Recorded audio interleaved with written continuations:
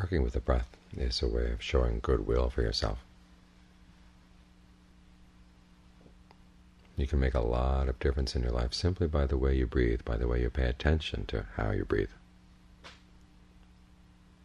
After all, no one's forcing you to breathe in an uncomfortable way, and yet you often allow the process to happen that way. The breath gets constricted, it gets tight, and as a result it feels uncomfortable being in the body, and you actually create a lot of conditions for different kinds of diseases to arise. All because you're not paying enough attention to the breath. At the same time, when the body is uncomfortable, the mind's going to feel uncomfortable in the present moment as well. When the mind's uncomfortable here, it's not going to stay here. It's going to go wandering off. And it's also going to feel oppressed.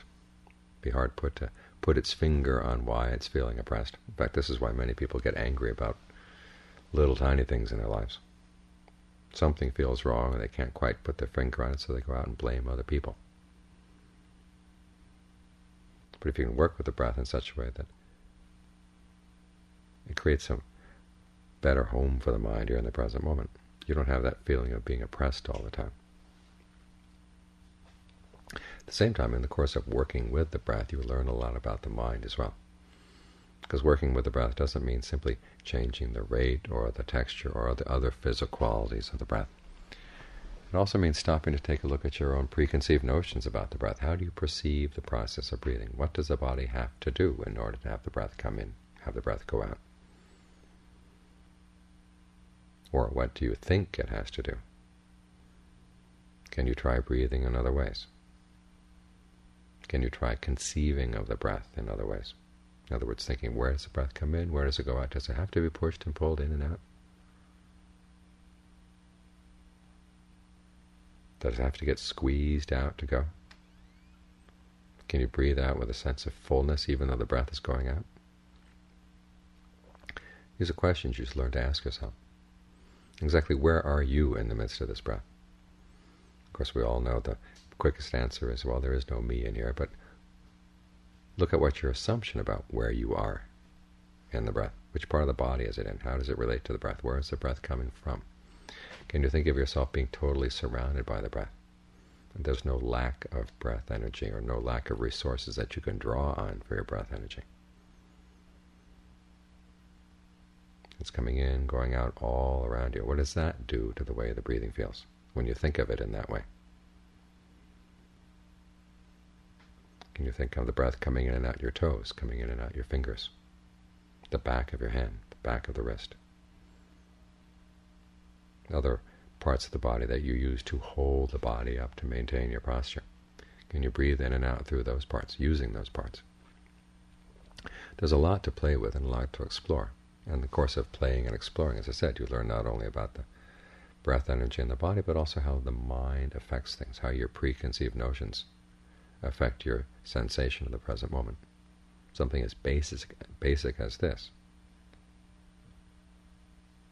is immediate. This can really be formed for good or for ill by the way you think about it, by the way you perceive it, the labels you put on things.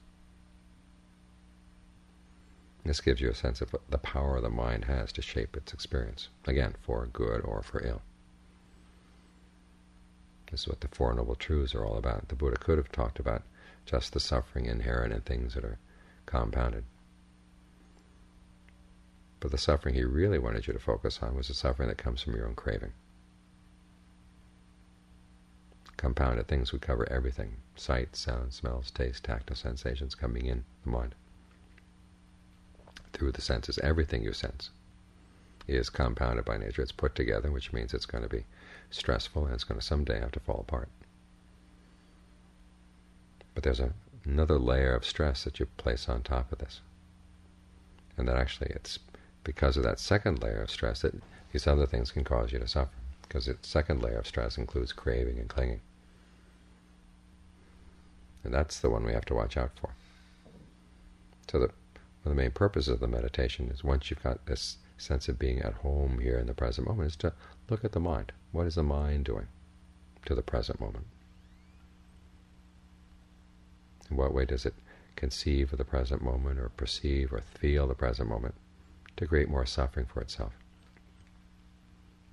That's what you've got to watch out for, because that's the suffering that's really oppressive. We think about what other people do to us, and it can wear us down. But why is it wearing us down? It's because of the way we relate to it.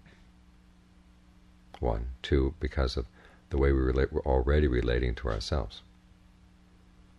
Just take the simple fact of breathing uncomfortably and then thinking in ways that make the present moment uncomfortable, and thinking in ways that can create all kinds of unnecessary, pointless suffering for yourself. You're already weighing yourself down, and then events from outside come along and you feel like you're going to break. You can't handle them. That's because you're handling too much stuff that you yourself are creating already. This is not saying that people outside don't misbehave. They do misbehave. But for the sake of getting rid of your own suffering, you've got to focus on what you're doing. And this is good, because it means that it doesn't depend on other people. You don't need to please somebody else in order to get to the end of suffering.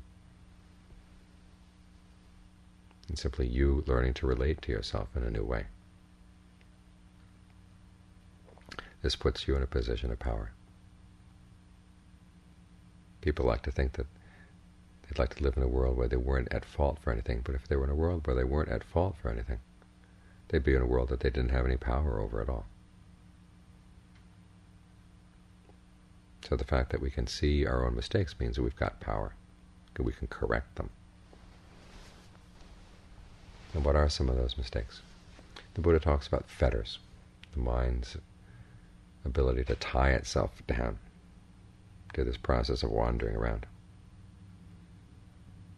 There are three fetters that are cut by the first level awakening.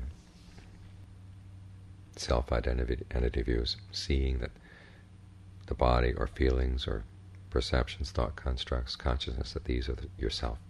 Either that, or that you are in them, or they are in you, or that you possess them.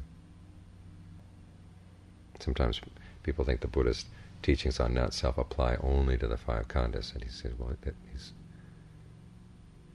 pointing at the way people identify with the khandhas, but he's not denying this larger sense of self that which the five khandhas occur. But if you look carefully at the text, he is calling that sense of self into question as well, because it involves suffering too. Think of a spacious cosmic self in which the five khandhas operate. Well, that would be a cause for suffering too. Any kind of self view related in any way to the five khandhas, when you can cut through that, you've released yourself from one of the big fetters. And you release yourself by not by thinking about it, but actually touching the deathless, and from that perspective looking back on your old sense of identity and realize you couldn't seriously identify with those things anymore. The Buddha said there's still a residual sense of self, but when you're asked point blank, is the body you? From that point on, you would never say yes. Feelings, no. Perceptions, are they you? No. Thought constructs, consciousness, no, no, no. You know these things are not you, because you've seen what happens when these things are not there, when they don't impinge on your awareness. Seeing that it's not an annihilation. Seeing the deathless also erases your doubts about the proper path of practice. That's another one of the fetters. We tie ourselves down. Well, is this really true? Is that really true? I'm really not. Don't dare commit myself. That kind of attitude. And it's normal that we all have those attitudes as we approach the practice. The Buddha encourages us to test things, not to jump in too quickly, but at the same time, you have to realize that doubt, uncertainty, these things are fetters, and the only way you can overcome them is through really touching the deathless. At the same time, that experience puts an end to grasping at precepts and practices, saying that simply through adhering to a particular code of behavior or following a particular practice, that in and of itself is what constitutes purity, constitutes the end of suffering. It doesn't. Certain precepts and certain practices are the way to the end of suffering, but they're just that, the way. They don't constitute the actual goal itself. The Buddha is very clear that path and goal are related things, but they are separate things, entirely different order. Two other fetters that can be cut: sensual passion and irritation. And it's interesting that they're cut at the same time because they're related. When you desire sounds, smells, taste, tact, sensations, and ideas to be a certain way, and they're not a certain way, then you're going to feel irritated. It's because you're looking for your happiness in those things, craving those things, that they can hit you. That's the actual literal meaning of batika, which is translated as irritation, is you're getting hit by these things. You're setting yourself up. So these are some of the ways we tie ourselves down, create problems for ourselves. As I say, these fetters can be cut only through direct experience of the deathless. But you can work at chipping away at them in the meantime. Because after all, they're tying you down to suffering no matter what. So you don't have to wait until awakening to lessen them, weaken them. Realizing that by the way you identify with things,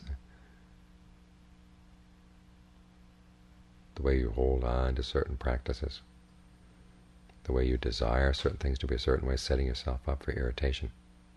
When you see this dynamic, understand this dynamic, that you can watch for it in your own life. You realize that the problems are not what's coming in from outside, but it's how you're relating to yourself, how you're relating to what comes in from outside. And again, we don't like to hear this because we would rather not be at fault for our suffering. But, as I said, unless you accept responsibility for your suffering, there's no way you can put an end to it. If you're totally irresponsible or totally deny responsibility, one, you're not going to work for the end of suffering, and two, you're not going to even believe that you could do it. But this is the good news of the Buddha's teaching, is that the suffering that really weighs us down is something that we can work with, it's something that we can put an end to. It requires that we stick with it, not allow ourselves to get discouraged. There are going to be ups and downs in the practice. It's not the case that you simply hear about these things and then can put them totally into practice and it's simply up, up, up, up, up all the way. Practice has its ups and downs. And the fact that you could fall down means, well, there's still more to learn. So you just turn around and keep learning, learning, learning. Identify yourself as a person who's willing to learn. As long as we have a sense of self-identity, make it a good one. Make it a useful one. A self that's willing and able to learn. A self that finds joy in doing things skillfully. That sense of self is a healthy one, and it gets you on the path and it keeps you there. You can work on letting go of it only when it's no longer useful. As long as it has its uses, make use of it. This sense of self that's responsible, this sense of self that is glad to be empowered. That kind of sense of self is important for the path. It's necessary for the path. You can worry about letting go of it only when you no longer need it. The Buddha never has you let go of things that you need. It simply asks you to look very carefully at what you really do need and what you don't need, what is helpful and what's not.